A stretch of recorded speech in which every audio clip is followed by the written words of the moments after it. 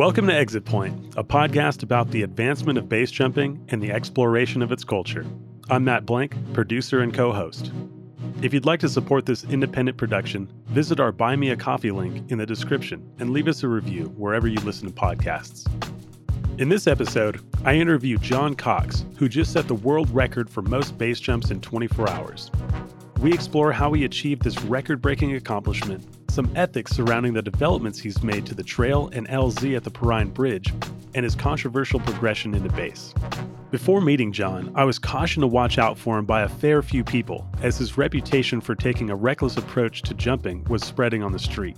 But when I first encountered him and saw him toss a beautiful unpacked jump, followed by a smooth helicopter and a dead-on accurate swoop, I was left questioning if this was the same guy people had been warning me about, because his dubious reputation didn't fit his actual personality or skill set at all.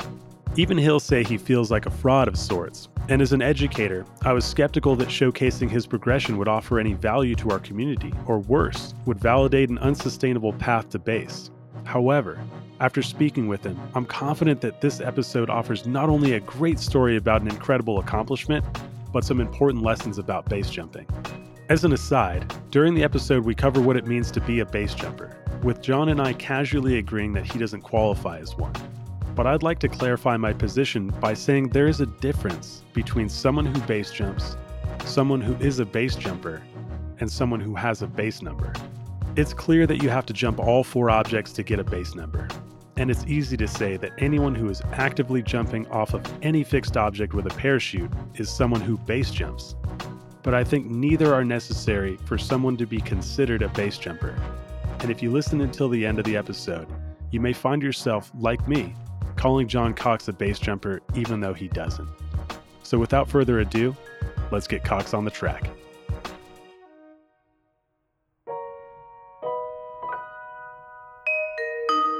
All right, so first let's start with, dude, where are we at right now? What do you mean, like in the base jumping career? Or? No, like where are we physically? In Jocelyn's basement. Dude, the Jostle Hostel hosting the interview. Love it. Heck yeah. I got to ask you, have you been getting a lot of props recently out at the bridge for your recent accomplishment? Yeah, there's been quite a few base jumpers that I don't even know saying congratulations, and I'm like, oh, thanks, man. Like, yeah. And then, yeah, some people, some random passerbys, like they're like, hey, are you Cox? Like, can I get a picture with you? And they're just from the community, just civilians, you know? And so. From around town? Yeah. Okay, so fill us in. For those that don't know, what did you just do? So I did the world record for most human-powered base jumps off the Perrine Bridge in 24 hours.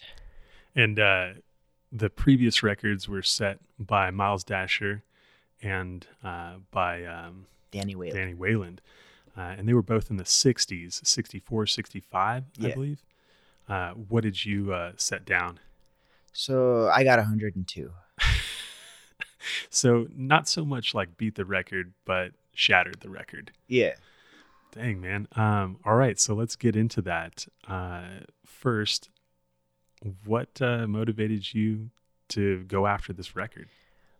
So ever since I was a kid, I always wanted to have a world record. I just always looked at the Guinness Book of World Records, like magazines and stuff, and I just always wanted to like be in there, you know. And when I was probably 8 or 9, I got my head set on doing the world record for most pogo stick jumps.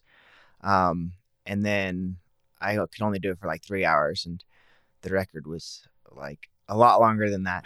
And so I kind of gave up on it. And then when I moved here to Twin, before I even started base jumping, I saw base jumpers, and like I've always wanted a base jump. I just didn't think I'd get into it. Anyways, so before I even started, I saw Miles Dasher's world record video on YouTube, and I was like, I'm gonna do that. Like, I'm gonna do that. I think I can do that. So what about the base jumping world record seemed more approachable than training for pogo stick jumping? Because like in my head, like training to do more pogo stick jumps would be a lot easier than like learning how to base jump. Yeah. So that was when I was a kid. And uh, I don't know. I haven't thought about it in a while. But I just want to do something I like, loved, And before I even got into base jumping, I knew I'd love it. But yeah, I mean, the training was definitely a lot different. But I mean, recently I just talked to my wife and I was like, "Do you think there's any money in like seeing how many world records you get?" Because like I was just looking at the pogo stick thing again. I was like, I think I could get that. Like, it's only like 8 hours of consecutive jumping. Right. I'm an adult now. Like, Yeah. I feel like looking back and being like, man, I wish I could play Little League now. I'd kick some fucking ass. Yeah. Okay, so let's get into base jumping for a second. Why base jumping? Like you mentioned that you've always wanted to do it. What enticed you to become a base jumper? Mostly because I moved here. I never thought that I would be a base jumper just because I thought you had to have 200 skydives before you base jump, and it's definitely recommended. I'm not saying anything contrary to that. But I got into it with no skydives. Well, I had 2 tandems, but yeah, I mean, it's definitely recommended. Like, I don't want to say anything contrary to that, but like, but yeah, I just always wanted to. I mean, I love the 2 tandem skydives that I did as well, and I definitely want to get into that further down the road. So tell us about your progression then. If not through skydiving, then what did it look like learning how to base jump? Because I'm assuming that you learned almost all of it here at the bridge. Yeah, I did. So basically, I kind of got into it alone. I had plenty of mentors, Miles, Shogo, Tom, JP. I had lots of mentors that kind of helped me along. But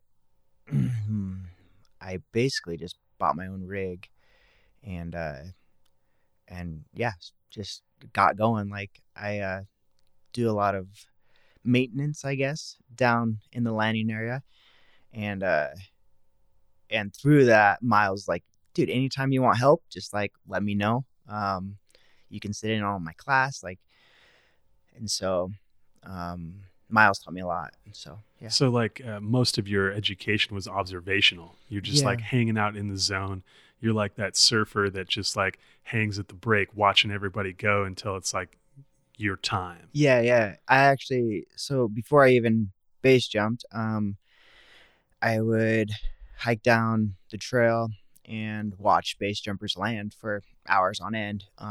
And I watched like when they flared, when they didn't flare, when they hit hard.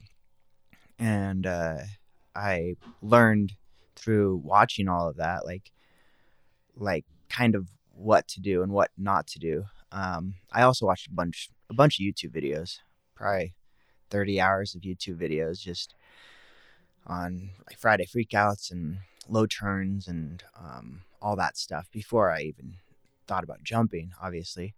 But yeah, going into it, I kind of just, I feel like I understood the canopy and how it worked. I guess I just have, I don't know, kind of an understanding of the canopy before I even jumped. And I feel like a lot of people don't have that. Oh, definitely. And, what's interesting is that like through skydiving, a lot of people's first exposure to canopy is when they're underneath it. Mm-hmm. Like they have a conceptual understanding of it through their like first jump course, but they don't actually get like that experience until they're underneath the canopy. And so the concepts like really don't connect for them. Like they think that they're like flying straight across the sky, but like actually they're flying, slightly down as well. Yeah. Maybe you can fill us in, because this is something that is a real problem for most people in air sports is learning experientially. Most people have to learn hard lessons. And it seems from what you're saying is that you were able to avoid a lot of these mistakes just by observing other people. Is there a secret to like connecting the dots there by like, is there a secret to looking at somebody, identifying a mistake, and then being able to avoid it personally? I don't know about a secret. I just feel like when you just actually just sit back and like watch and like just observe and like and focus on like what's happening, like when they were hitting hard, like I didn't understand why they were hitting hard until I had to like do a YouTube video, like when you turn low, why does that, like, I don't know, I guess I understood the concept of like the canopy diving when you turn, but I don't know. I don't know if there's a secret. It's just, I think, repetition, like, Gotcha. So you're like picking up patterns. You're like seeing something happen over and over again, and then eventually like trying to get the concept behind it and then observing it over and over again. yeah. Okay. Well, let's fast forward a little bit. Take us through your first jump, because that's a big leap from complete observation, no personal canopy experience, to base jumping. Mm-hmm. What was that first jump like? I mean, it's just a PCA. I I got it pounded into my head that like don't turn at all when you're coming in, even a little bit. So I was going for the bushes and I didn't turn at all, and I landed like right off the path in the bushes. But I mean, it was good. Like I landed fine. Like I stood it up,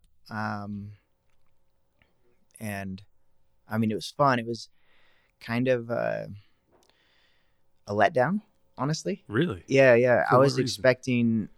expecting a free fall, like a rush, like falling, like super cool, and then the PCA, like it opened automatically, and I was like, oh man, like I wanted to like Accelerate more. I wanted to fall. I wanted to like, I guess I was thinking skydiving or something, but but yeah, I mean, it was still fun. It was super fun. It was just I guess like I was thinking, yeah, more free fall, and then all of a sudden it was open and I didn't even fall that much. And I'm like, oh, like that was still fun, but I was expecting a lot more, Uh-huh. Well, I mean, somebody saying that you might be a base jumper, Yeah. that really exemplifies kind of working underneath your total mental load. Mm-hmm. A lot of people get to the bridge and that first jump, just stepping off the rail is overloading, Mm-hmm. to the point where like they can't really even remember what happened after that. Now you're sitting here telling me that with no skydiving experience, jumping off the bridge for the first time, you're like, no, I want to take it deeper, man. Yeah. So, okay, where from there? Because I met you like at least several hundred jumps later, maybe even 1,000 jumps later, when I saw you doing tards off the bridge and helicopters and swooping in.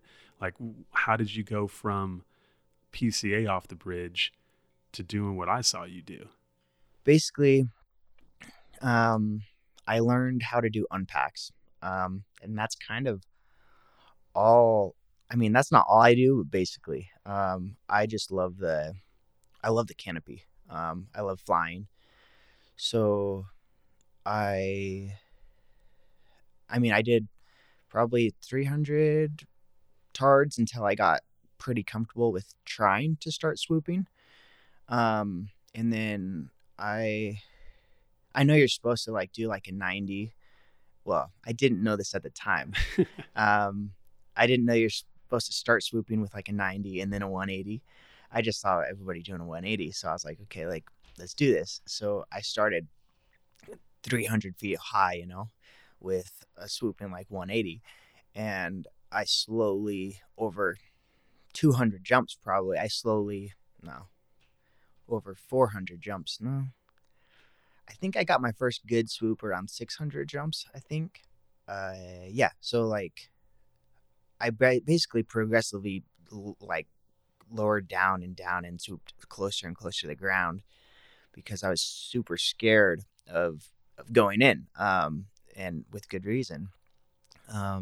So I slowly just kept going lower and lower until I was basically going too low. Chuma was like, "Hey, that's a little too low. Like you're punching it at the end, and you need to like get to the point where you're leveling out, and then you flare. Like, and you're flaring to not hit the ground."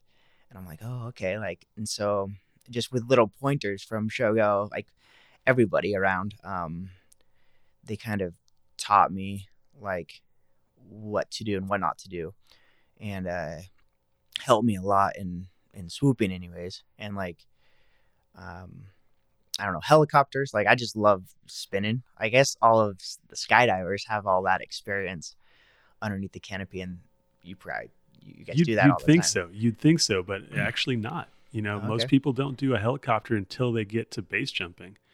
And so your progression is pretty interesting because you've taken two of the major canopy components that people don't usually get in skydiving before they get to base jumping, and you've just trained them specifically over several hundred jumps in a very specific area, which, man, I gotta say that's pretty interesting. I think most people hearing this would say like, wow, this guy, like, he's learning to swoop on base jumping. Like most people learn how to swoop, thousands of feet over the ground, but you've also learned how to do it in a very specific place, working your way incrementally down, which most people don't do anywhere else. Mm-hmm. So yeah, most people don't get those two things before they get to base. They have to learn them once they're under a base canopy. The common suggestion is that they learn to do them in the sky because there's more space and altitude and all of this. But as you might have noticed, it's a lot easier to learn those things when you're flying proximal to objects. Yeah. Otherwise, like, you'd have no real reference points. Mm-hmm. And so, like, where you're building all of those checkpoints and markers, like where the trees look, how all this stuff looks, in the skydiving environment, it's just two-dimensional. Mm-hmm. And so, like, you're literally just looking at the ground get bigger and trying to time all of this stuff based on altitudes, maybe like some scientific tools, but all of that's a little slow. Mm-hmm. Anyway, so you learn these two things. Fast forward a little bit. How many jumps do you have now? 1,412. And in the span of how long? A year and 5 months. Okay, so I gotta say that might also be another record. We'd have to double check, and if anyone has any idea, if like anyone's done more jumps than that in a year, please hit us up, because like at this point, I'm willing to say that is the most amount of jumps that anyone's done in that amount of time. Yeah, so I talked to Miles, and he said that to his knowledge, he had the most in a year. And this was last year when I was starting, just because I was like, oh, like if you have a record of a year, like I'd like to beat that too. No, it's not like that. But no, I just love jumping. Like I love climbing. Honestly, climbing up the canyon is not as fun as jumping, but that's kind of why I got so many jumps, is because I love it. So Miles told me he had 736, I believe, I'm not sure, in a year. And so a year from today, I have about 1,100. Damn. Okay, so before we move on from your initial skydive or your initial base jumping progression, and one thing seems to be painfully obvious at this point, that currency is a large factor in your survival, right? Like you were jumping every single day. Why would you not recommend your progression? Because when we started this, you said like, 200 skydives is definitely recommended. And I'm, also recommending that. Was there something that happened along the way that led you to believe that maybe that was the correct path or a better path? So just in my experience at the bridge, seeing lots and lots of base jumpers, there's a lot of low turns. There's a lot of just things that just make me cringe, and I don't want to see it. Not that I don't want to see it. It hurts to watch it happen. And I don't I don't know if it's exactly like the understanding of the canopy, or just I don't know what it is. But like that skydiving experience, that wing experience of flying, um, in something, I don't want to say skydiving or paragliding or whatever is less dangerous, but I mean, kind of is. Um, but like having that experience and flying, um, away from the pressure of being a few hundred feet off the ground, um, to be able to land safely. A lot of people freeze up. Uh, they don't know what to do. It's just a certain mindset, I feel like, to do it safely the way that I did it. So you're noticing a lot of panic in the other people that you're watching over the years or over the year. Yeah. And of anybody, I could say pretty confidently that you spent the most amount of time in the last year at the bridge. Like, not even the instructors are out there every day. Yeah. So arguably through your progression, you saw more jumpers in that time span than anybody else. Possibly. Yeah. Yeah. Probably. Okay. And so like I would have, I got to be honest. I was thinking that you were going to say something like, "Oh, initially, I thought this was going to be easy, and then there was some mistakes that I made personally that led me to believe that like maybe skydiving was the thing." But No. So like, I actually haven't like made any. I mean, so going back to when I was swooping, I got really comfortable, and I kept going deeper and deeper and deeper than I should have, because nobody told me. Nobody told me.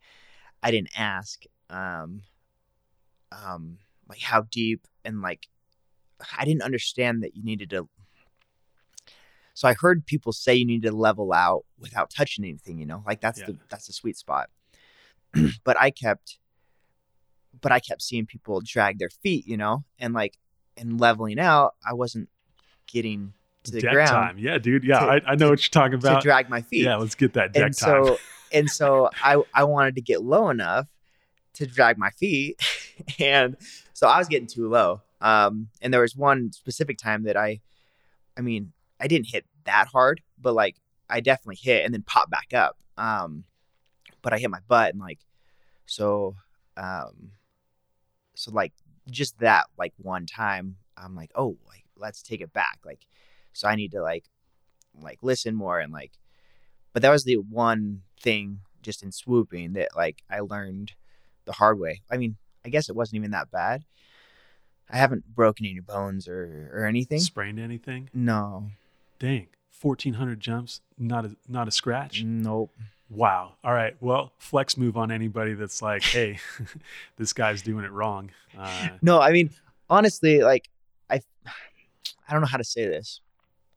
I feel like almost like a fraud, kind of, because I just do unpacked, like I don't have any other objects except for this bridge and one bridge in Mexico that I did last week. So like I'm not even technically a real base jumper. So I feel, I don't know, like, what would technically make you a base jumper? I don't know. You have to have all the objects, right? That's true. Yeah. You get all the objects that like gives you the base number, though I bet a lot of people identify as base jumpers who never get there. I mean, there's a ton of European jumpers that only do cliffs. Oh, okay. There's a ton of people that, when they get into the sport, they'd rather not take the risk of some of the solid objects. And so all they do is the bridge. Okay. But yeah, I guess technically you're correct. Like in order to be a quote unquote base jumper, you would need to do all the objects. Yeah. And I'm like, I'm getting there. Like I feel, I don't know if conservative is the right word. I just heard so many stories and so many bad stories of people going in and people getting hurt and cliff strikes and all that stuff. I had was like a close friend, cliff strike and like broke his leg and stuff. And so like just hearing all the stories, I'm like, I don't want to do that. Like I want to get like a solid like 300 jumps like on heading before I do a cliff. And then Shogo was like, hey, you can do a cliff that has enough overhang. Even if you do have a 180, you're fine. I'm like, okay, like I could do that. Like, and so I don't want to get hurt and I don't want to like die. Obviously, nobody does. But yeah, like this year, I think I'm gonna go to Moab. But yeah. Okay. Well, if I'm learning anything from your progression, I'm picking up two major pieces. One of them is focus on one task at a time. And that's something that a lot of people don't do because there's so many fun things to do in air sports. Mm-hmm. So you got a little wingsuiting here, a little free flying there, a little swooping here, a little, whatever here. And then you try and put all those pieces together versus like you focused on one particular aspect of base jumping alone, which was the canopy flight. Yeah. And the other thing that I'm picking up from your progression is incremental. Mm-hmm. Like I know nobody, I don't think anybody in history has done that many unpacks off the bridge to learn a canopy flight, pattern. Mm-hmm. And so I can say that even though like your progression objectively violates a lot of the quote unquote rules that we like put down for this progression, there are still some really good points in there that I think people can take home, which is incremental progression, focus on one aspect at a time. Yeah. Sick. Yeah. When I started, that first year that I started in like May of last year. So like that November, they were like, "You gonna come to the Turkey Boogie? Like, come to Moab." And I'm like, "No, like I'm not ready for that. Like, I'm gonna do like at least 1,000 jumps, get my canopy time, like my canopy skills, like honed before I go jump a cliff where I don't know what's going on, And this certain person's like, "That's stupid, man. Like 1,000 jumps before you do a cliff, like that's unheard of." And I was like, I just want to be like. I just want to, hone that one skill, like the canopy. And like, I still don't have it figured out. Like, I mean, better than a lot, I guess. But like, I was just realizing there's still a lot to learn. Totally. But yeah. And on your front, man, I mean, dude, your entire career in base jumping is unheard of. Every single aspect of this. So, all right. So let's get back into the record. Okay. Get us into the training methodology for the record. Okay, so I run marathons. I guess I've just done like 4 or 5 marathons, but so I have that background of running marathons. So I know how to. So I've trained and stuff, and I know how to like peak and how to like train and how to fuel. Fueling is key, especially with something like this. But basically I just started training when I started jumping, honestly, climbing out every single time. I think I've rode the boat out maybe 5 times, and that was after I got 1,000 jumps. So were you running marathons alongside the base jumping, or was there a specific like numbers that you're trying to hit day over day to try and get to a point where this record was approachable? Yeah. So, I talked to Miles beforehand. I was like, "Hey, like, how many jumps were you doing? Like, how did you train for this? And he's like, "I hit the gym and I was jumping every day." And I'm like, "Cool. Like, okay." Like, and so then I just kind of put together a training plan on paper that looks similar to a training plan for, say, 100-miler running. So every mile would be a 1 jump. So like basically I started just getting a base. A base is when you're just comfortable running like say 50 miles a week, 40 miles a week. Just having that base and jumping. I did, I don't know, maybe at least 30 or 40 jumps a week. And that was like a solid base, I guess. And were you doing those in blocks or were you doing those like parsed out over the week? Um,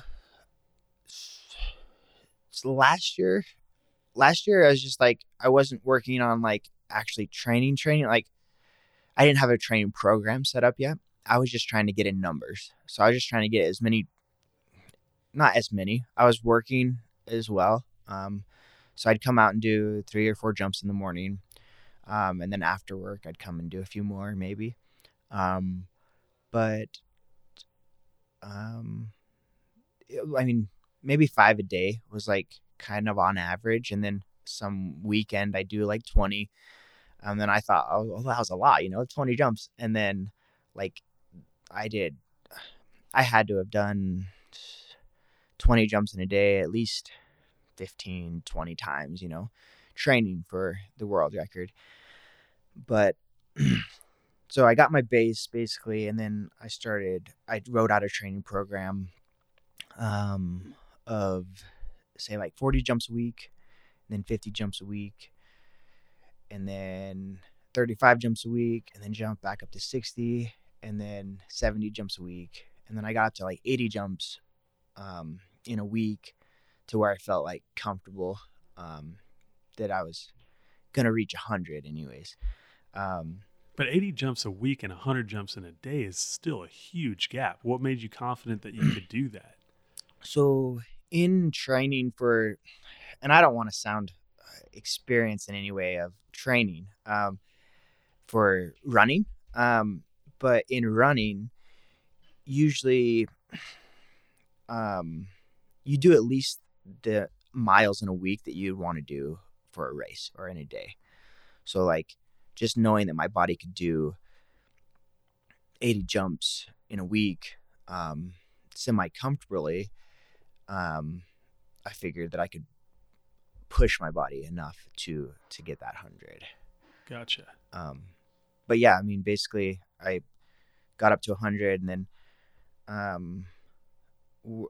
not 100, sorry, 80. And then I worked down like 60, 40, 30. And then like the week of, I did like 5 jumps, So rest like, week. Yeah. I mean, so it was a month before when I started tapering. But yeah, like I rested a lot. And that first hike out, like I felt like I was floating, because I had never hiked out without a rig. And so I was like, this is cheating, dude. Like, I don't have any rig on. Like, I don't have anything. I'm just hiking. So on that front, let's get into the rules of this, because a lot of people have heard about the record, but they don't actually know what's entailed, right? So you mentioned that you don't have to hike your rig out. What do you have to do to qualify for the record? What do you not have to do? Basically, all you have to do is hike out every time human powered. So it doesn't matter about your rigs. Doesn't matter how your rigs get out. It doesn't matter how anything else happens. You have to climb out human powered every time to jump. So like, basically I had a boat going and taking my rigs out and shuttling them up and packing them. And then, I just grab a snack down at the bottom and hike out and jump again, and just same thing over and over again. While eating. Yeah. So I had a tent right on the south side of the bridge, like the little footbridge right across the bridge. I had a tent set up with food and drinks, and my wife would be like, "What do you want?" And I was like, I grabbed a PB&J or whatever, just like we had a table full of a bunch of food, just so I could choose what I wanted. Because a lot of the time when you're doing exercise like that, you don't want to eat anything. And so there are times I was like, I don't want anything. Just give me a goo, like a gel, like for running. And then, yeah, I mean, so yeah, fueling is key, is definitely key to something like this, because your body has to have all of the nutrients it needs to be able to, because like you can push your body further than you'd think, but without that food. The first time I ever did 20 jumps in a day, I didn't eat anything at all. the whole day. I just drank a ton of water, and by the time I got to 20 jumps, I was like passing out. Like my body couldn't do it because like I was passing out because of the fatigue and the lack of nutrients. Um, and so I learned that day, like I was like, hey, like nutrients is like key, Key. like you have to eat. Your body needs fuel, for this type of Okay, thing. so I'm picking up a little bit of the flow here. Boats are taking your rigs out. You got to climb out every single time, grab a little fuel at the bottom. What about getting back to the bridge and jumping? Like I know that Miles, I think, rode a bicycle across. Yeah. So I think Miles is kind of the guy who started this whole thing. This whole how many times can we jump off in a day? And I mean that's awesome. Like just pushing yourself is like most people don't want to do that, but it's super cool. Anyways, so yeah, so he had a bike, and then Danny Whalen had a bike as well. To my knowledge, I'm pretty sure he did as well. Anyways, so yeah, get to the top of the bridge, gear up, and then I hiked up those stairs and then rode a bike out to the middle and jumped. Yeah. So, and then Nicole Senecal, she has had the world record for most in 12 hours. And she did that as well with the bike. Gotcha. Okay, so it is human powered across the board, but you get foot human power up the. Yeah. So, when Nicole did it, she didn't know that. Basically, she submitted all the evidence, and the Guinness Book of World Records was like, "Hey, like, you can't do that. You can't ride a bike. That's not human powered." Then she went back and forth. She was like, "Yes, it is human powered. Like, riding a bike is human powered. There's no engine on a bike." And so they are like, "Okay, that's fine." Like, because she just saw Miles do it, and I'm assuming. Anyways, so I like checked in with Guinness and I was like, "Hey, like, can I ride a bike out to the middle?" And they were like, "Yeah, that's fine." And so, yeah. What was it like dealing with the Guinness people? Did they have to come out to actually evaluate every bit of the flow? No. So it was either pay them 1,200 or 12,000. Sorry, 12,000. To have one person come out or a couple people come out and like witness the whole thing and watch, or to collect all the evidence myself. And so that's the route that I took is collecting all of myself. So I had to have, and I still haven't submitted everything, just because it's a pain in the butt because they want separate videos sent in, a gigabyte at a time. But it's been super long because I submitted the request over a year before I attempted it. Of like, hey, I'm gonna do this record, like, and like they've been good. Like, it takes them a while to respond. But other than that, like, because it takes them a while because I didn't pay for the upgraded fast response. Yeah, fast track. Yeah. I remember. Yeah. But yeah. Yeah, we didn't pay for that for any of our air sports things either. We're like, dude, we're spending enough money on this already. Like, I don't care. Next year's fine. Yep. Okay, so let's get back to the flow. Can you take us through maybe like the beginning, middle, and end for this? Like, what did it feel like as you were starting? What did it feel like towards jump number 50? And then like at the, 22, 23 hour mark, how are you feeling then? When I first started, I was feeling super anxious, super nervous, kind of freaking out, honestly, because I woke up that morning at 7 in the morning. I couldn't sleep. Like, I'm like so anxious and so excited, to do this that I couldn't sleep. So, and then even nights prior, I couldn't sleep. So I was already running on not much sleep. But I was super nervous to begin with, kind of freaking out. Once I actually jumped though, like then I kind of like, I'm like, okay, I'm doing it. All I got to do is hike up and jump, hike up and jump. Like, that's all I got to do. I don't have to worry about anything else. The first 20 jumps probably were just like amazing. I was like, yeah, like flying up the mountain. Like, my first lap time was 9 minutes, something seconds.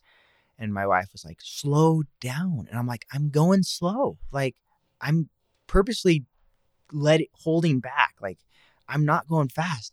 And they're like, you're going way too fast. And I'm like, I'm not going to slow down. Yeah. Feel good. And so like, I mean, yeah, like, I was hitting, I don't know, 11, 12-minute laps for a while.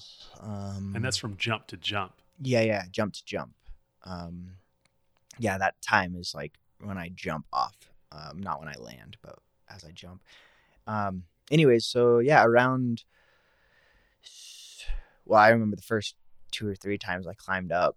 I'm like climbing up the crack, to the left of where The mostly alcove, everybody goes. I was climbing up that, and I just felt like weightless. Like, it's kind of like a runner's high, kind of, I think, just because I hadn't jumped in so long. I hadn't climbed out in so long.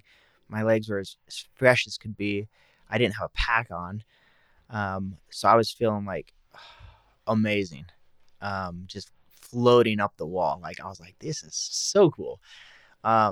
Anyways, so probably around 30 jumps, I started feeling it a little, getting tired. And then...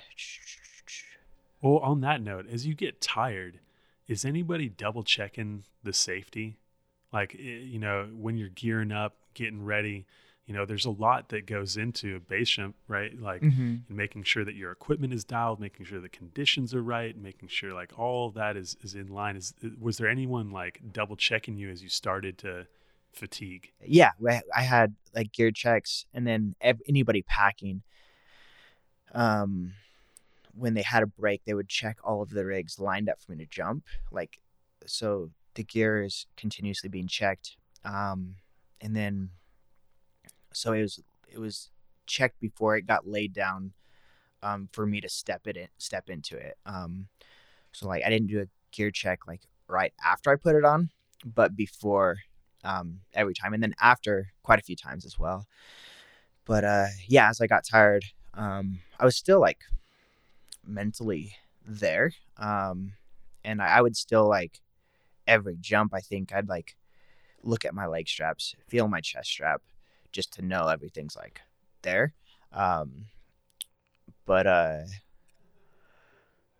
yeah, like I had people checking, and yeah, it went really smoothly. Yeah. So you mentioned packing, though, before you said that most of your jumps are unpacked. Did you still stick with that deployment methodology throughout, or did you switch it up a little bit? So going into it, that was the hardest. That was the thing I was most worried about, is the openings, because I just have an OSP. Well, I have several rigs, but basically all of my rigs open hard. And so even if it's just a second and a half, like it was if it was handheld and I right away, then it wasn't too bad. Anyways, so just the openings I dreaded. Like, I was like, there's no way my body can take that many openings. Like, I don't want to either. And so, from the beginning, I was like, I'm just going to do PCAs. And so that's what I did. Like, the entire time I had my brother, Michael, and then Sam from my best friend from Florida, PCA'd me the entire time. Like, 2 guys did 102 PCAs. I was like, dude, you got a world record by yourself. Like, nobody's ever done that many PCAs. Yeah, no doubt. And anyways, so they were there like the entire time. They had gloves on, like, and so yeah, like my goal, my plan going into it was do like, I don't know, do like 80 jumps or so, like PCA, and then like do quite a few like stowed. But then by that point, I was so tired, so wasted. My body was just like I was struggling. That I was like, screw that. Like I'm just gonna just keep doing PCAs. And so yeah, I did PCAs for every single jump. So from 30 when you started to get tired to 80 when you were struggling, what was happening mentally, physically to you? Like, was it the hikes? Was it the openings? Was it just the stress of like having to do that many base jumps in a row? What was going on? So it's called like blowing up, like in the running world. Like when you blow up, you hit a wall and like your body doesn't want to keep going. Like, so I think I kind of blew up around 40 or 50. And it was a struggle to get like there. I think around 50 or 60 jumps, I did a 16-minute lap. And I'm like, dude, that is unacceptable. Like, I was like, that is way too slow. Like, I can't be doing that. Like, and I was like struggling, and I was like nervous that I wasn't going to get 100. But basically my body's telling me I shouldn't do anymore. And I'm like just pushing through, and and so I hit like yeah, like basically to 60 it was really hard. Like I'm from 40 to 60, like it was rough. Like I was like struggling. Then at 65, I stopped for like a 30-40 minute break and got an infusion, Gym State infusion. They were sponsoring me. So Millie is her name. She actually was down below and hooking me up with an infusion in both arms. And I was getting a massage at the same time. Nice. And so anyways, got a massage, got an infusion, and then kept going. I was just I was eager to just, it was hard just to sit there, but that was the plan. So I stuck to it. But anyways, so yeah, I got hydrated through that, and I was staying hydrated really well the whole time. Just out of pure, like, I have to ask this because like so many people are going to be like hearing that and being like, all right, what else did he put in his body? Dude, was there anything other than like solid, like, food that you could buy from a grocery store and elements that are like available over the counter that got in there? No. So no, the infusion was like, I asked Guinness Book of World Records about it. I was like, can I get an infusion? They're like, as long as it's legal, as long as it's legal, like you can. And so, no, I never took any substances or anything. It was all, just supplements and like, I guess I had an energy drink toward the end. But anyways, so yeah, it was all, there was nothing in there. Okay. I had plenty of people. If you need some crack, if you need some cocaine, I got know, you, bro. Right, dude? This community, holy shit. And I was like, thanks, man, but I think I'm good. Like, it was super funny though. It was just, anyways. So yeah, 65 jumps. After that, got the massage, got the infusion. Kept going. Like right after that, my legs were so cold. They were warmed up, and so I was like fresh. And then my legs got so cold, like laying there and getting a massage, that like it took me 2 jumps to actually get going again. Like I couldn't walk. I could barely walk after that, like 65th jump after the break. I was like struggling. And then once I did like 2 jumps, then I like my legs got warmed up. And then got back into the groove. And then from 70 jumps to like 90 maybe.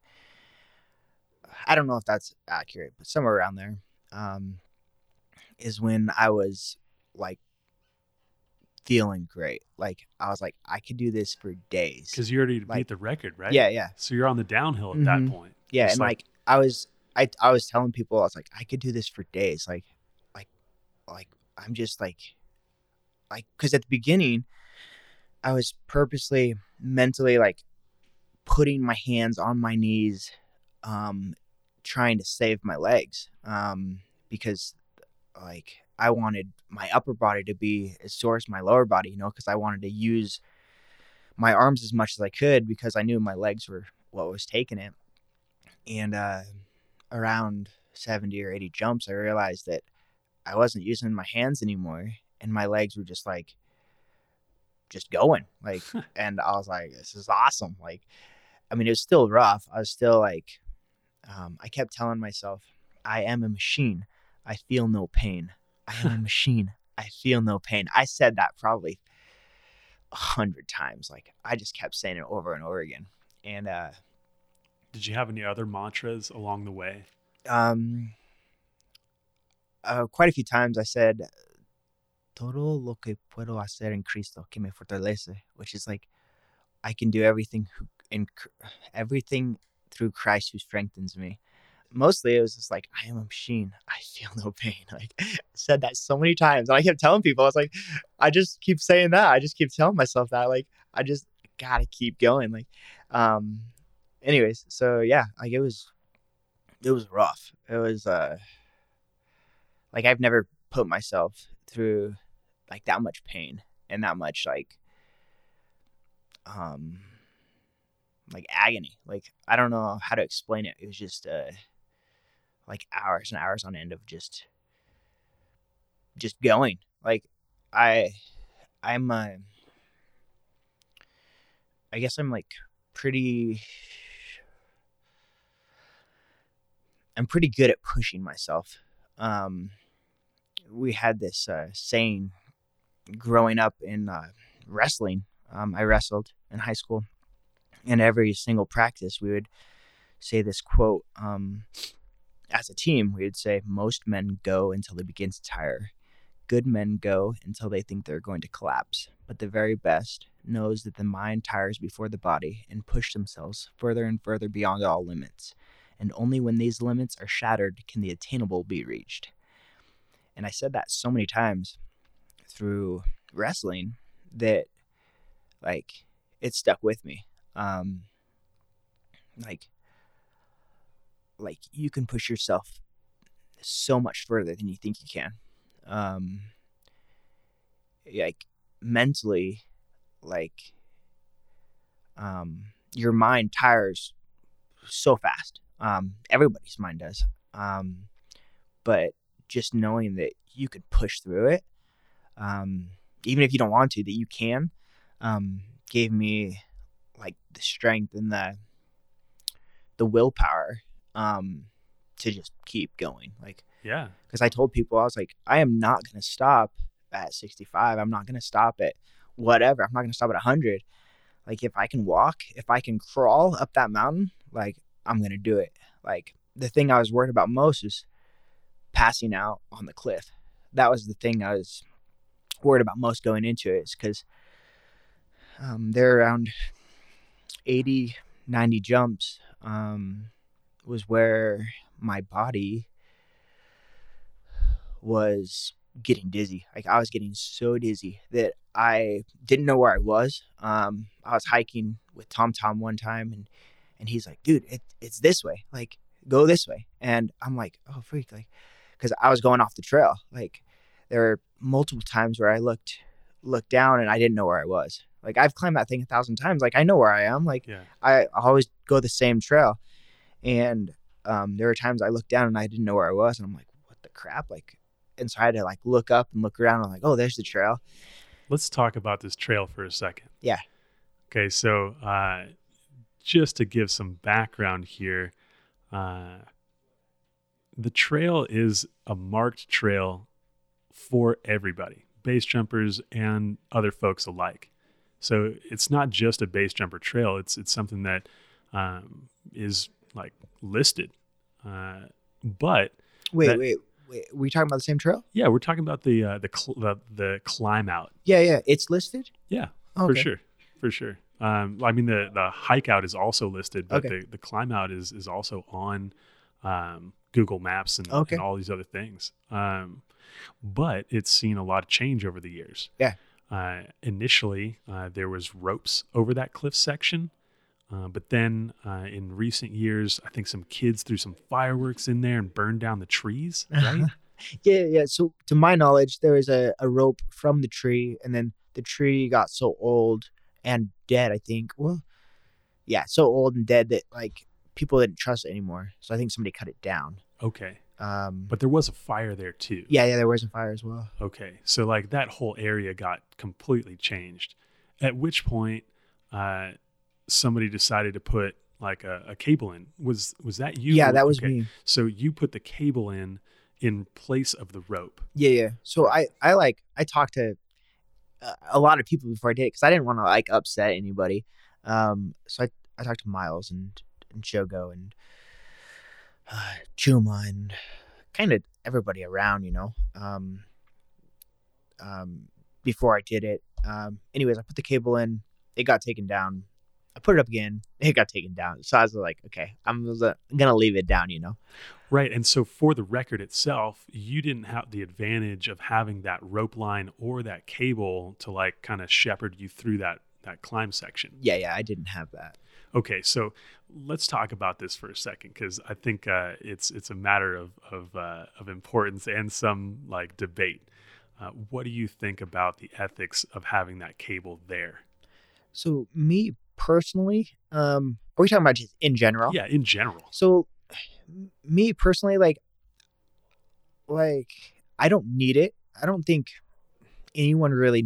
Well, I mean, there are some old timers that like I couldn't get up without that thing. That was awesome. Like, thank you. But I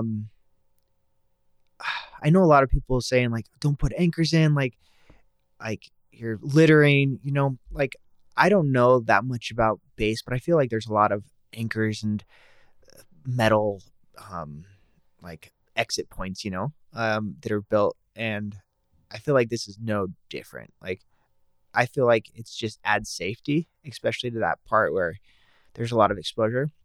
It adds safety and some security to anybody using it.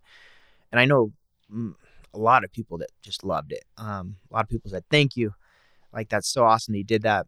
And some people like old timers, like, oh, I've been jumping for 15 years. We don't need that. I'm like, yeah, we don't need it. Like, we don't need to mow the beach. We don't need to mow the landing area. We don't need this bridge above our heads. Like, but it makes life easier. Like, that's kind of my outlook on it. Like, it makes the climb easier. It makes it a little safer. But. Yeah. So a couple of points in there that I'd like to pick at. First, like, it's littering. Is this exactly pristine rock out here that we're trying to protect for its natural beauty? No, not really. Like, I mean, there's a 1,000-ton steel bridge across the canyon right below it. So like adding a couple of bolts and a piece of cable doesn't seem like it's even scratching the surface. Yeah. And when I put that cable in, I tried to make it out of the way to where it wouldn't be in anybody's way. Because I told everybody, like, if it's in your way, like, tell me. I don't want it to be in anybody's way. Like, if you don't want to use it, that's great. Like, don't use it. But if it's in your way, tell me. I'll move it. I'll move an anchor. I'll move whatever to make it so it's not in your way. Because, like, I don't want it to be in anybody's way. And so I feel like if you don't want to use it, then don't use it. But I purposely made it sturdy and strong so it wouldn't break. And then secondarily, like, we're looking at the argument of like, we don't need it. And really what that person is saying is, I don't need it. Which could be said of like so many things out there, like some of us are comfortable climbing in the 513 grade. And so like, yeah, dude, we don't need the Via Ferrata out like in Switzerland. But without that Via Ferrata, probably like 90% of the community wouldn't get to that exit point. And man, those exist all over Europe, all over everywhere. Like the Eiger, for instance, probably not jumpable by 90% of the people without the cable that connects the cliff face to the mushroom formation. Right. And so like for somebody to come through and say like, we don't need that. It's like, all right, man, like, where are you drawing the line? Are you going around the world and taking out every single cable, every single ladder, because like we're base jumpers and we don't need that? Like it almost seems ridiculous to me. Yeah. Especially like when we look at the bridge as the prime learning environment in the world. Yeah.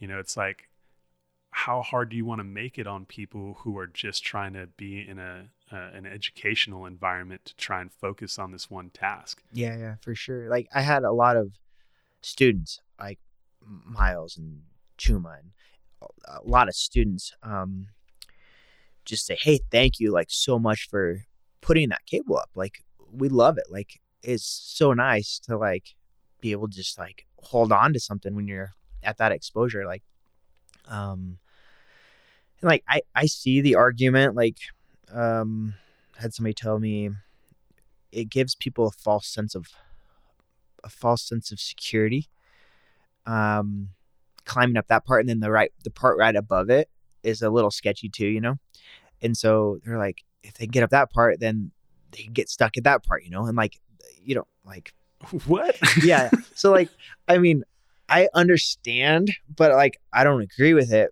But I've kind of come to the point where I'm just like, okay, the cable is like just not going to exist. Like it just can't. Well, it could if we maybe like get the greater community to like keep an eye out for this. Let's deal with these last two arguments too, because I think they're hilarious. First of all, like that thing was solid as hell, right? Like false sense of security. I disagree. That was actual security. Yeah. Like, I mean, what gauge cable was that? Honestly, I don't know.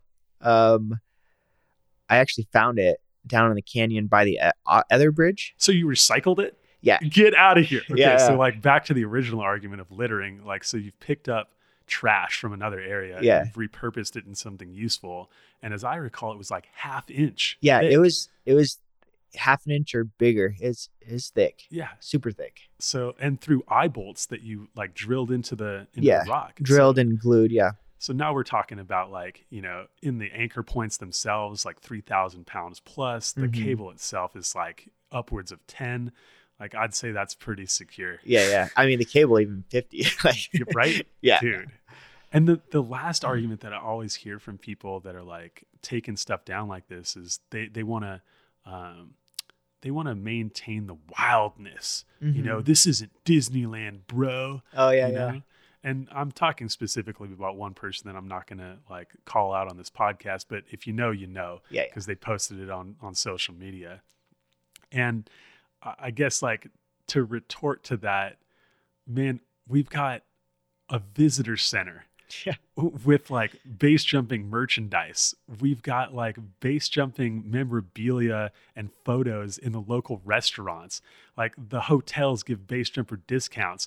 There are tour buses that come up to let people out specifically to take pictures of base jumpers. There is not one time that you can be here on a weekend packing your stuff and not have at least 3 tourists come up to you and ask you 100 questions about what's going on. There are people all over the bridge, lining the bridge. Like if this were ever an argument for this is Disneyland, like that would be it. Yeah. Like like the cat's out of the bag on that one. Yeah. Like if you're going to come out to Moab and then like nail in rebar to something that like people have been climbing for years without it, then all right, you got yourself a point. But like out here, come on, right? Yeah. All right. So capping this one off, if the cable goes up, it's the opinion of this person here, Matt Blank, that like y'all should just like take a step back and ask yourself, like, what are you really trying to accomplish taking it down? Furthermore, what does it cost to put it back up? Well, it depends. If I were to buy that cable, it would be a lot. Like that cable's super expensive if I were to buy it. But just for all the parts and stuff,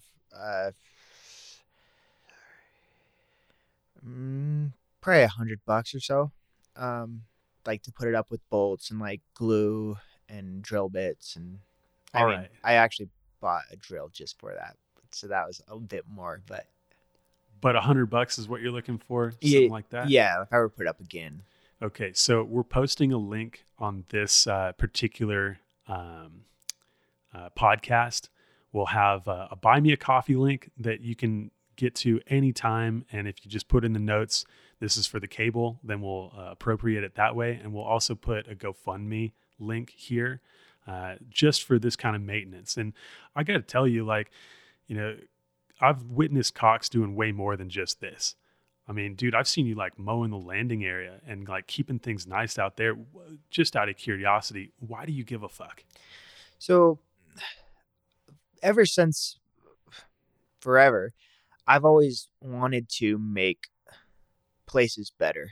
Like whatever I can do to make it better, like make it easier, make it funner, make it like I made a rope swing. No, I made a diving board at a lake out in Idaho, Pack Saddle Lake, out of like Driggs, Idaho.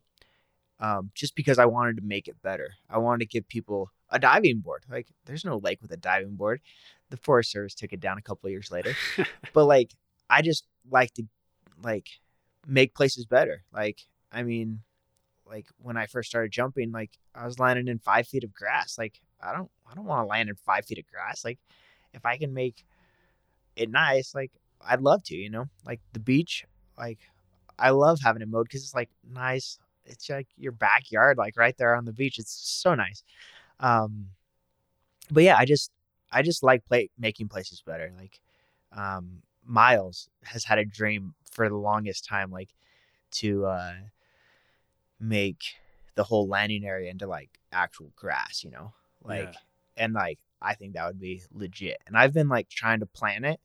But I don't know if it'll ever happen just because some people don't like making it into an LZ. Like they don't like, I don't know. They don't like doing that sort of thing, I guess. And like, I don't know. So it's just kind of tough. I mean, I would definitely want to do the grass. I've been wanting to do it for a while. Yeah, there's just certain variables that come into play, like that make it unlikely, I guess, just because, I mean, base jumpers, there are some that don't want improvement. They don't want to ruin nature. Like it's just natural, you know, they want it that way. And like, I don't know, it's just tough. Yeah, but the same ones are still packing on the grass up top, right? Yeah. You know, This is true. taking advantage of the roads. It's like, dude, like just understand where you are, you know? Yeah. Like this is a manicured cityscape. This isn't the wilderness. Yeah. And it can be improved while maintaining all of the natural beauty around it. It's not like we're like, you know, putting down packing mats at the bottom or something. Like that would be ugly as hell. But like a nice grass, oh God, that'd be sick. Yeah. Okay. So heard on that front. Thank you for what you do. Let's get back to the record and the end of it, right? Yeah. We stopped at about 80, 90 jumps. What happens at 100 to 102? Okay, so I might get a little emotional here. I'll try to hold it together. Just thinking about it, like, brings me back. Okay, so around 95 or so, I think, I was like struggling hardcore. Like, I was barely able to make it up the mountain. And then around 97, 98, 99, 100, I was, like gonna pass out. So I had to slow down, with the speed of how fast I was hiking. At that point I had, one of my best friends, Chance Lund. He's an ultra marathoner. He's super fast. He's a coach. He trains running. Like he actually helped me out a lot in training for the world record. He was hiking with me every time. Okay, so he kind of had my back if I did pass out. I was on the cliff, so dizzy. I was on the verge of passing out the entire time. I'd get up, stumble across the wall, like I'm like stumbling. I get suited up, and then the bike ride out to the middle is like relaxing. I got to rest. And then the jump as well, like I got to just rest for 30 seconds when I flew down. But that 99, I think it was 99. The climb out was where I was struggling the most. It took me 40 minutes, I think, or 50 minutes. I think 40 minutes to do that one loop because I was so dizzy. On the verge of passing out the entire time. Once I got to the top on that 99 jump, I suited up, and then I was riding the bike out to the middle, and I started hyperventilating. I was like hyperventilating. I couldn't breathe. I was trying to like relax and like take deep breaths, but I couldn't breathe. I was like seriously like just couldn't breathe. And so I stop on the bridge, and I'm just like holding onto the railing so I don't hit the ground. And it took I don't know, probably 5 minutes or something, maybe just sitting there just to be able to ride the bike out to the middle. They're like, "Do you want to walk?" I'm like, "No, the bike's easier. Like, I just do one pedal and I can go a super long way." So I told them, I was like, "Keep people off the bridge. I don't want to talk to anybody." Anyways, so get out to the bridge, get on the platform, and I'm still dizzy. I'm like, I just about sat down on the platform because I was like too dizzy to jump. Like that's the thing I was worried about most, like passing out when I'm in the air or passing out on the cliff. So I was like, I can't jump until I'm like with it enough to land, And so I waited and waited a while, and then I'm like I waited long enough to where I was like, okay, I'm ready. And that was jump 99, that jump right there. And I was like, I don't know if I'm going to be able to make it back up.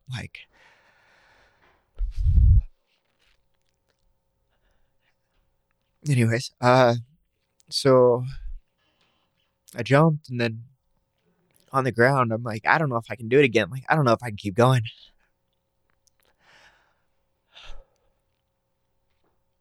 Just because I didn't know if I could, I didn't know if I could actually make it up in time. I had, I think, 40 minutes left.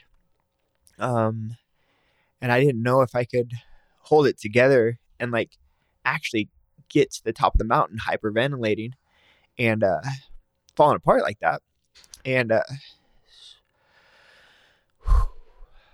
get to the bottom, and I'm like, I need something. I need something to like take this edge off. And Pepsi sponsored me, and I had a bunch of energy drinks. It's like, energy drink, like right now. So I downed an energy drink, and I downed like most of it. And then on the hike out, somebody was carrying it, and right then I started feeling a lot better. Like I was still struggling, but it took me back to like jump 98, where I was still able to get up the mountain. I was still dizzy, but I could breathe again, and I could get up the mountain. And so that climb out, I started feeling a lot better. And then I'm like, dude, we still got time for 2 more. Like, I was like, let's do this. And they're like, okay, like whatever. And so I geared up, and as I got to the top, they were like, this is your Prime Man Press sponsored me, bought me a parachute. Shout out to them. He is awesome. Anyways, so so yeah, they wanted to give me that parachute because that was my last jump, 100. And I'm like, no, not that parachute. I'm not done yet. Like, give me any other one.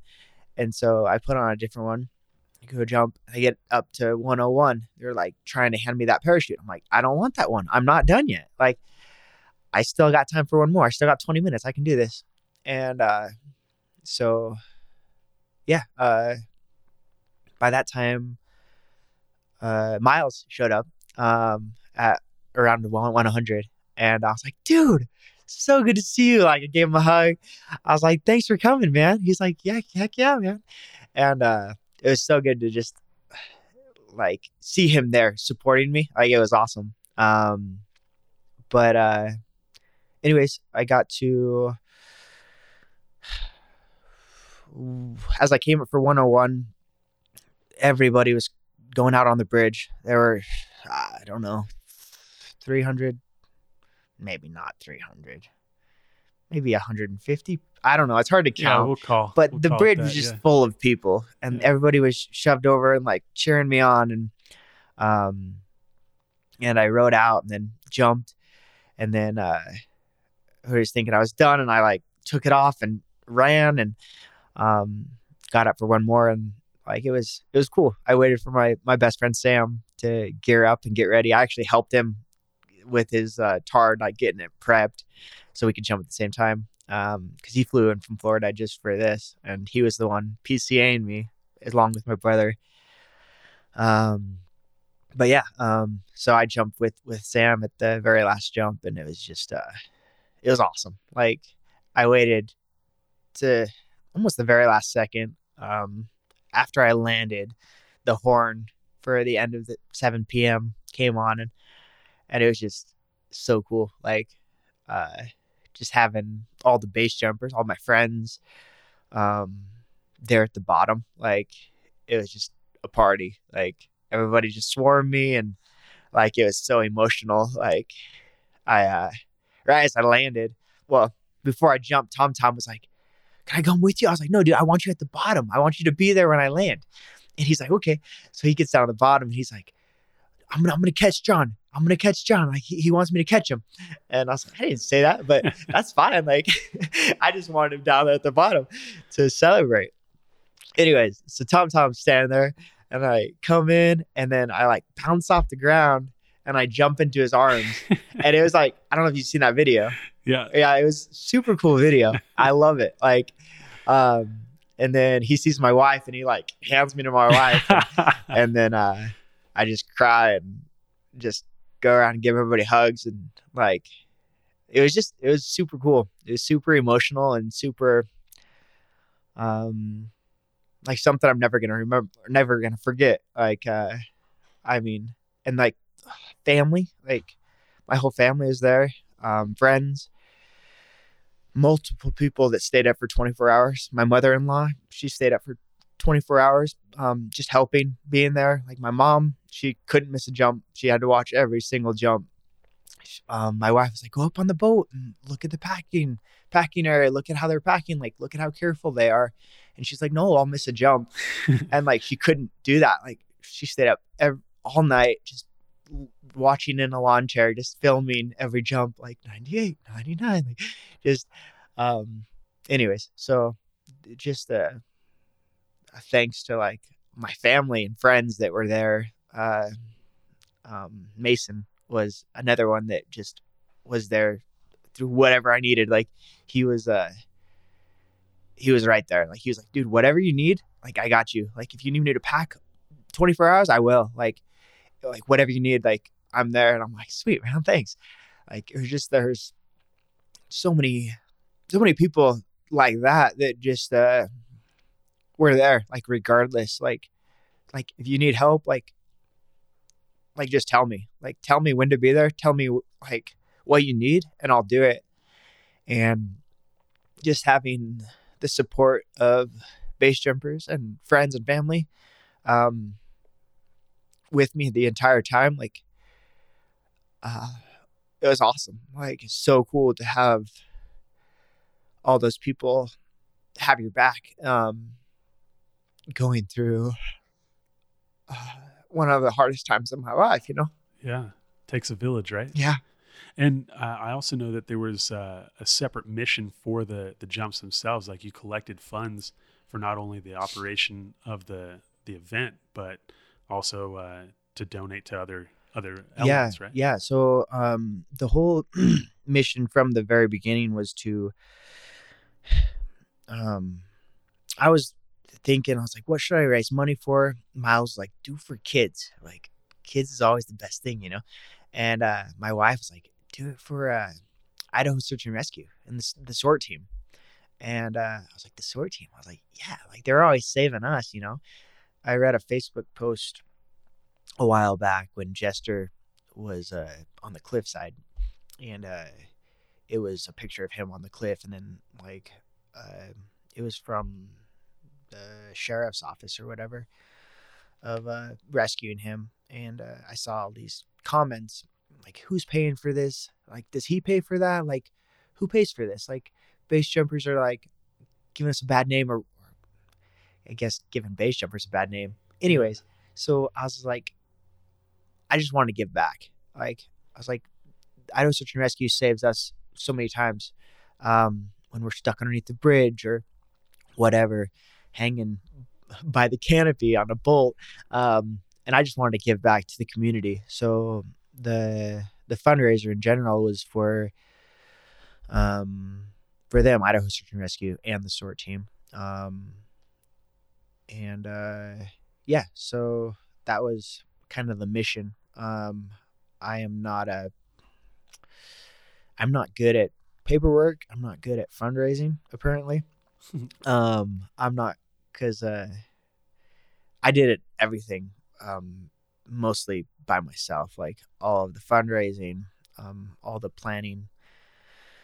I mean, there's my wife helped me, and my brother helped me a lot, but with the fundraising aspect, like I did most of it by myself, and so I didn't do super well, just because people didn't want to donate, and that's fine. Well, let's say this, dude. That's a pretty solid place to put our money.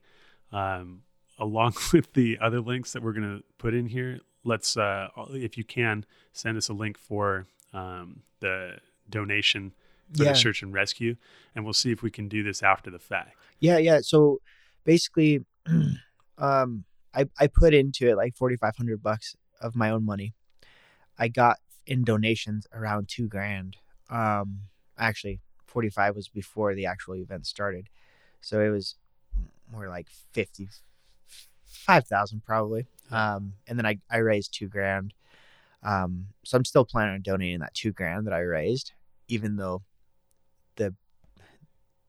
the main goal was to all the proceeds go to them. But I was like, I didn't make anything. Like I suck at like I'm not gonna do a fundraiser and not give them anything. So basically, I'm But yeah, that'd be awesome. Okay, sweet. So we'll have a link for beautification and improvements to the Perrine Bridge and landing area. And we'll also have a link so that you can support the local search and rescue, which has done wonders for us in other areas. For instance, like the Lauterbrunnen Valley we would definitely not have the relationship that we do with that area without supporting the search and rescue. And same with Moab. Every year we support search and rescue, and they continue to support us, and the town sees that we're trying to offset the cost of our rescues. And believe it or not, like there are a lot of rescues in the Perrine Bridge area, helicopters, sheriff's boats, and you might not hear about them because it's just people getting broken up, and usually those don't make the news. So we'll definitely put those links. So if anyone's feeling the urge to give our community a little boost, they can. I also know, and I just want to poke at this story too, that you were recognized by the search and rescue team in the Perrine area for something that you did. Can you fill us in on that story? Yeah. So it was back when I was just going. I think I was the only jumper that day. I think it was pretty cold. I don't remember exactly when it was, but I was just jumping all day. I was just doing reps, and there were quite a few tourist watching, and I'm like walking out on the bridge, and I see somebody climb over the rail. I'm like, I don't see a helmet. And then she jumps, and I'm like, that's not flat and stable. I was like, crap. And then I hit the water. And then I yelled at the tourist, call 911. I run out there and I jump. I don't know what I wasn't really thinking. I was just naturally, like, instinctively getting them, I guess. So I jumped, landed on the beach, got the rescue boat, paddled it out there, and drug her into the boat. So sad to witness that firsthand. Anyways, I was shooken up for a couple weeks, probably, just thinking about closing her eyes, just like. But yeah, I mean, I pulled her out. I waited for search and rescue to show up and take her, but that was definitely a crazy experience. Somebody is like, dude, that's crazy. Like, I would have just called 911 and I wouldn't have even jumped, And I was like, I wasn't thinking. I was just instinctively, like, I was thinking I could save her or something. Like, I mean, she was done, but yeah. And so search and rescue gave you a commendation for recovering the body. Yeah. They so I rode the boat out with them. Actually, that was the only time I actually rode the boat out. Rode the boat out with them to talk to them about the world record and about me, like, trying to raise money for them. And they were like, yeah, that's a great idea. And so I got contact info, and then they messaged me and they're like, we want to recognize you for doing what you did. And I'm like, yeah, that's fine. Like, and so they gave me a certificate or whatever, recognizing me for pulling the body out. So just to give some context here, and I think it's important for us to cover this topic, suicide has become much more prevalent at the bridge in these like recent years. I think the statistic I heard recently was 2 a week. And that puts a lot of us in the position of watching this happen. I think first and foremost, if you see somebody that's climbing over the rail and they don't have a rig on, say anything. Mm-hmm. It's hard to find the words at that time, but like, say anything. And if you give that person just a moment of pause, sometimes you'll be able to like reach them. Yeah. Secondarily, like, a lot of people would say like, well, why do you jump down? But here's another important aspect that I've witnessed. If no one recovers the body in time, then it can get dragged under. Mm-hmm. And never recovered. And I've seen the fallout from that, and like the family distraught because they can't find their person. Yeah. And so I'm not saying that it's worth risking your life. There's no reason to go like quicker than you would normally. But if you can jump down there, you're usually the first person that can get to that body. And also worth mentioning that, like, telling people to call 911 is the correct move. That way, like, the sheriff's boat's en route while you're trying to get to them. Not saying that anyone needs to go out of their way that wouldn't normally. I know it's really traumatic, just to witness something like this. But if you've got the capacity, you've got the skills, then please try and help. Yeah, for sure. Like, I tell my family, I was like, that's one of the worst parts about base jumping, honestly, is like, I've witnessed 2 suicides just in the year and a half that I've been jumping, and it's not cool. Like, I mean, it sucks to know that somebody's in that position, like that state of mind, to where like that's the only option. Like, yeah, I mean, it's rough. Yeah. Well, also a good reminder to talk to your friends and family. The life you could save would be, might be right really close to you. Yeah.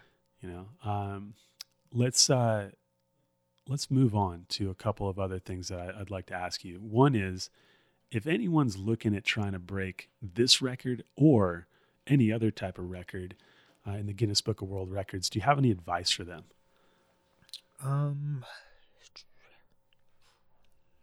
I mean, if you're trying to break this one specifically, come talk to me. Like I'll walk you through it. Like I'll help you out. Like you can use my rigs. Um, it is mentally it's tough. It's super tough. Going to a place that you've never been before. Pushing your body harder than you've ever pushed it before. Finding your own limits. Whatever those may be. But I mean, just there's a lot of world records I think that are probably pretty easy to break. Honestly, the pogo stick thing, I think they'd be super easy. Um, but uh, but yeah, training um, do training and like do your homework on anything. Do your homework and do training. Like train to where you're comfortable enough to where you can like have a chance. Um, but yeah, I mean, Okay. Moving on. Do you have any advice for anyone that's getting into base jumping? You've witnessed and observed quite a lot over the last year. um, my only advice that I can think of right off the top of my head is like if you're not good under pressure, if you freeze up in um difficult places, like if you freeze up making choices when you're in a sketchy position or whatever, like base jumping just isn't for you. Like just don't do it, please, because I've seen firsthand like people freeze and nothing good can come of that. Like um if you're not mentally will like able to make tough decisions in an instant, just don't do it. I don't know. I That's the only thing I can really think of, honestly. I think that's a really actually important one. And I totally agree. You know, there are other things that can be done to try and train that mentality. And base jumping is definitely not one of them because the cost is just way too high. Mm-hmm. You know, like I was one of those people. Like I was indecisive, definitely had trouble with making decisions under pressure. And I got into sports and extreme sports to try and rewire that side. But, I started with, playing, team sports, where like the worst that could happen is you get tackled, Yeah. and then moving on to sports where, you're in a closed loop so that like, a bad decision only results in you falling off the climb, and that's okay. But man, I totally agree with you. By the time you get to base jumping, it should not be a problem to make a calculated, educated, aggressive decision with your life on the line. Yeah, for sure. Sweet. Well, closing things out, is there anything that we haven't covered about yourself, the base jumping progression that you've taken, the world record, that you want to chat about before we kind of tie this thing up? No, I don't think so. I think that's about it. All right, then I got to close out by asking you this. Man, what does it feel like to have a dream as a kid and then finally accomplish it? Because that is a long range goal that you finally like ticked off the list. Uh-huh. Yeah. I mean, it feels good, like especially this one in particular. Having I can't count how many. There were 2 or 3 that flat out said I was stupid for even trying. Like that's not possible. 100 jumps in a day, that is not possible. Like the world record is 64. Like why would you even say that you're going for 100? Like that's stupid. Like, and that's not possible. Like I just like having people like that just made me want to do it even more. Like, there were a few people that said it's not possible, dude. Like, and I'm like, okay, like, I mean, like, you do you. Like, I mean, I didn't know if it was possible, honestly. Like going into it, I didn't know if I could actually do it. And that's what I told people. I was like, I'm going for 100. I don't know if it's possible. I don't know if I'll do it, but that's what I'm going for. Yeah, I mean, it just feels fulfilling, like great. Like, honestly, I kind of want to like do it again, but for 48 hours instead of 24. Like, I know it sounds stupid, but like, I want to like push my body to like new limits, and like, I want to see like, I don't know what my body can actually do. Cause like, I think if I was given more time, I think I could have kept going. I don't know how much further, but like, it would be cool to find out. I mean, oftentimes a lot of these goals seem strange or crazy to people, but from my perspective, where I'm sitting, I wouldn't have thought it was possible either. And so like, I think like, regardless of what context or what, activity you're doing, if you take something that is regarded as impossible and prove that it's possible, that has value just across the board. Yeah, for sure. Well, thank you very much for telling the story. Thanks for joining us. I really appreciate you taking the time. Heck yeah, man. I appreciate it as well. We hope you enjoyed this episode. If you have any thoughts about what you've just heard, please don't hesitate to reach out to us. Big shout out to Mark Stockwell, our sound engineer and co-producer. We love you, and we couldn't do this without you. If you'd like to learn more about this podcast, visit our website, exitpointpodcast.com. Until next time, take care. And for everyone jumping out there, remember, best practices have less to do with how you did your first jump than how you plan on doing your last.